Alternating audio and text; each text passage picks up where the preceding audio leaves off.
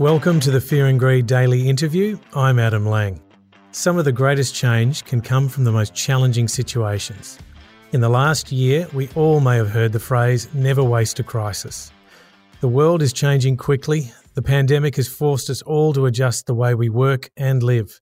Even as vaccines are rolled out, the traditional way of doing business may never return. And there is a level of global disruption that hasn't been seen since the Second World War. With that change comes an incredible opportunity for Australia to rethink the way we operate and to change policies to set ourselves up for global growth and to boost local productivity. Paul Bloxham is HSBC's Chief Economist for Australia, New Zealand and global commodities. In a piece for The Australian, he says most of the bigger picture ideas have been put aside by policymakers. Paul, welcome back to Fear and Greed. It's great to be here. Paul, Medicare launched in 1984, superannuation began in 1991, the National Disability Insurance Scheme was legislated in 2013. These are all big ideas that had a profound and positive impact. What are the big reform ideas that we should consider now? Well, there are a whole range of things that we need to still do. As you say, and as I wrote about, the idea here is there should be an impetus from the big shock to deliver some of these things. I guess the major ones I focus on are tax reform. We really have not done anything on tax reform of any significance since the GST, which is over 20 years ago. We have a very clear map for what that ought to look like and a fairly broad consensus amongst the economists as well. The Henry Review of 2010 that had 138 suggestions in it. There's a lot in there that we could draw from, but mostly it's making the tax system more efficient, shifting away from its reliance on personal and the corporate tax system and shifting more towards broader-based taxes that are less distorted, things like the GST. This ought to be a part of the discussion, but there really is very little appetite for it. Competition policy, this is another area where we've had another review. We've had a review a few years back and we haven't really done that much in that space, and we ought to take another look at those areas. Infrastructure, well, I think this is one of the areas where you could say there has been a bit more progress, particularly at a state level. The very low cost of funding is seeing states borrow and build infrastructure, much needed, and the feds have been involved to a degree as well, but there's certainly plenty more scope to do more infrastructure investment. And then finally, sort of setting the policy environment appropriately for the climate and energy policy mix. If we want to have more private sector involvement, and there are vast opportunities in this space, not just shifting Australia's energy mix more towards renewables, which of course is now becoming more economic. It's not just a moral question. It's actually the economics is good for shifting towards renewable usage. But in addition to that, there might very well be an export opportunity in this space. And there's much discussion about that.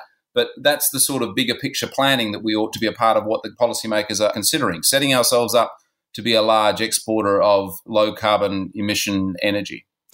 Change is often difficult, but falling behind can be even harder. What are the risks of not considering these reforms now?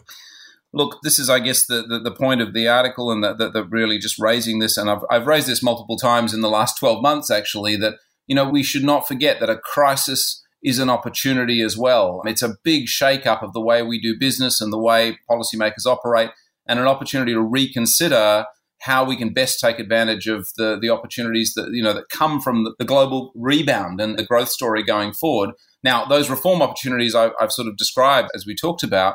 I mean, I guess there's another aspect to this that we also need to keep in mind, and that is this enormous shock that we've faced, this pandemic, has already had quite a lot of impact in terms of adjusting the way that businesses operate. So while we should demand reforms that make the environment better and encourage businesses to be able to operate more efficiently, the pandemic itself has actually shifted a lot of the way we operate. Think about the fact that, when we talk about productivity enhancing moves, what we're often talking about is digitalization. And a lot of that's already happened. We're doing more work from home. We're doing less business travel, more VCs. We're doing more online shopping. These are all things that actually improve the efficiency of processes. We've got to keep in mind that although the government plays a big role in terms of setting the backdrop, the tax system, the competition policy, the environment that we need for infrastructure and climate and energy and so on, as I described, actually the productivity enhancement comes from decisions that are made by businesses. Businesses make these decisions at the pointy end. They're the ones that actually do lead to the enhancement of productivity growth. So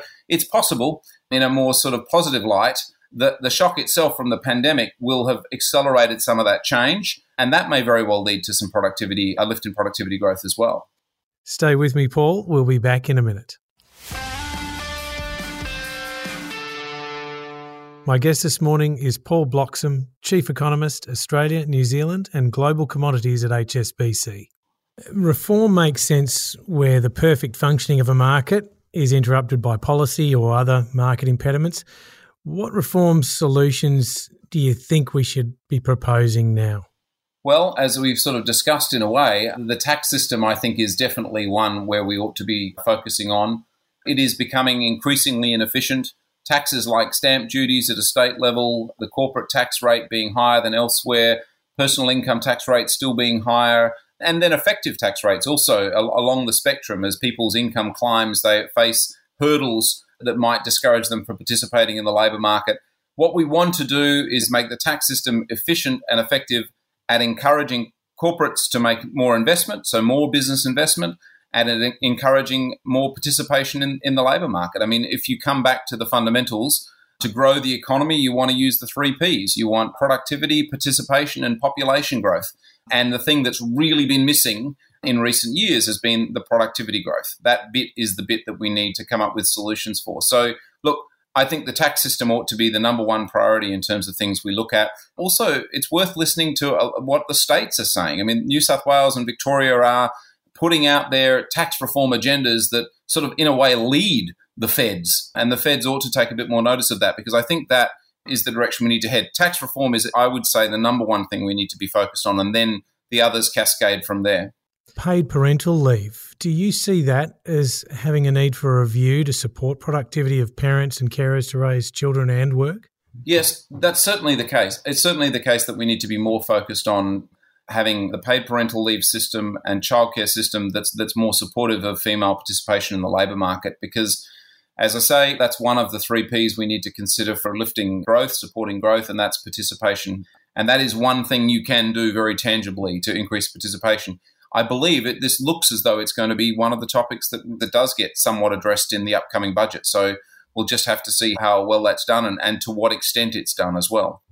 I think to your point earlier too, a lot of these reforms don't wait for government. They're being done by individual companies, some of whom are leading the way. Well, that's right. And I'd say actually one of the areas in particular where that's happening a lot is in the climate and energy space.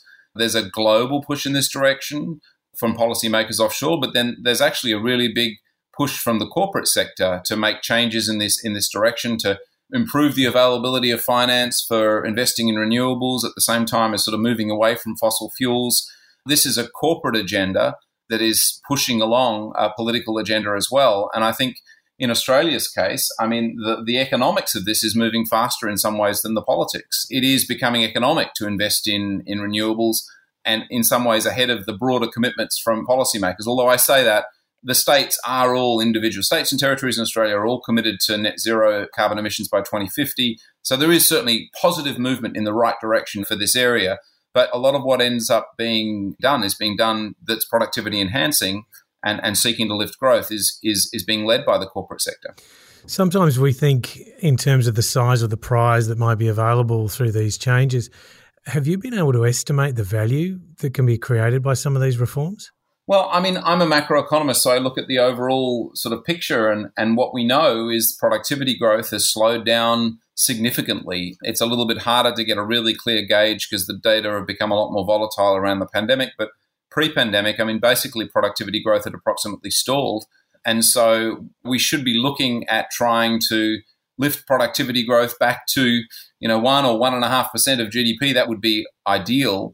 And if it's not running at those sorts of rates, we just can't expect a pickup in wages growth. We can't expect that our potential or a trend growth rate for the economy can go back to the sorts of rates we used to be running at in previous decades. Now, one part of that may very well be that we do get a rebound, as I said, because the pandemic itself forces a lot of change on corporates, and those adjustments actually lead to not just a cyclical lift in productivity, but some of it could stick. I mean, to get it back to tangibles that your audience might be interested in, if it turns out that it is more efficient, that some people work from home more because they don't have to commute as much, that 2 hours a day that some people would be using for commute, they can spread some of it between leisure, but also some of it into more work, and that might be productivity enhancing. online retail sales is a much more efficient way of distributing and delivering goods. So you cut out a number of steps along the way, and that's a positive. A personal bugbear of my own is I've done a lot of business travel in my professional life as an economist. I'm still doing all the same things now via VC. That is an improvement in my efficiency. And if some of that sticks, then that is likely to be productivity enhancing. So I think some of the digitalization of processes that's happened because of the pandemic is also going to help with productivity. But that shouldn't take away from the impetus that the shock itself delivers to get the reforms in place that we've talked about that then set the policy backdrop to encourage even businesses to make even more changes and therefore to lift our overall growth prospects. This is the only way we're going to get a sustained lift in living standards and a sustained rise in wages growth is going to be to improve productivity. That's the only way you do it in a sustained way. We'll be back with more in a moment. I'm talking to Paul Bloxham, Chief Economist, Australia, New Zealand and Global Commodities at HSBC. Paul, in your article, you also wrote about industrial relations across our Federation of States. Do you think we should be looking at one employment standard that copes with a digital economy rather than one that's by state and looks after minimum 4-hour shifts? Certainly, industrial relations is an area we ought to look at. I sort of group it under the idea of competition policy of the sort of 4 groupings I gave earlier. But, I mean, one of the things that's evident from the recent sort of attempts to try and make industrial relations reform is just how hard it is. It's very hard to try and get that done, even in the environment we've been in, where we've had this really big shock, and you would think it would allow a bit more motivation for change. And as the labour market improves, the economy picks up. If we don't get some of these changes in sort of around now, I think that you have to strike while the iron is hot. And I do worry that actually the iron's already cooling down and that we won't get as much reform. And that I guess is a part of what I'm suggesting in the article, is that with budget just around the corner, this is an opportunity to do these reforms, and labour market industrial relations reform obviously plays a role too. Paul, as we look towards that budget, thank you for your article and thanks so much for talking to Fear and Greed this morning. Great to be here. Thanks for the invitation. That was Paul Bloxham, Chief Economist, Australia, New Zealand and Global Commodities at HSBC for the Fear and Greed Daily Interview. Join Sean Aylmer every weekday morning for the full Fear and Greed podcast with all your business news. I'm Adam Lang. Enjoy your day.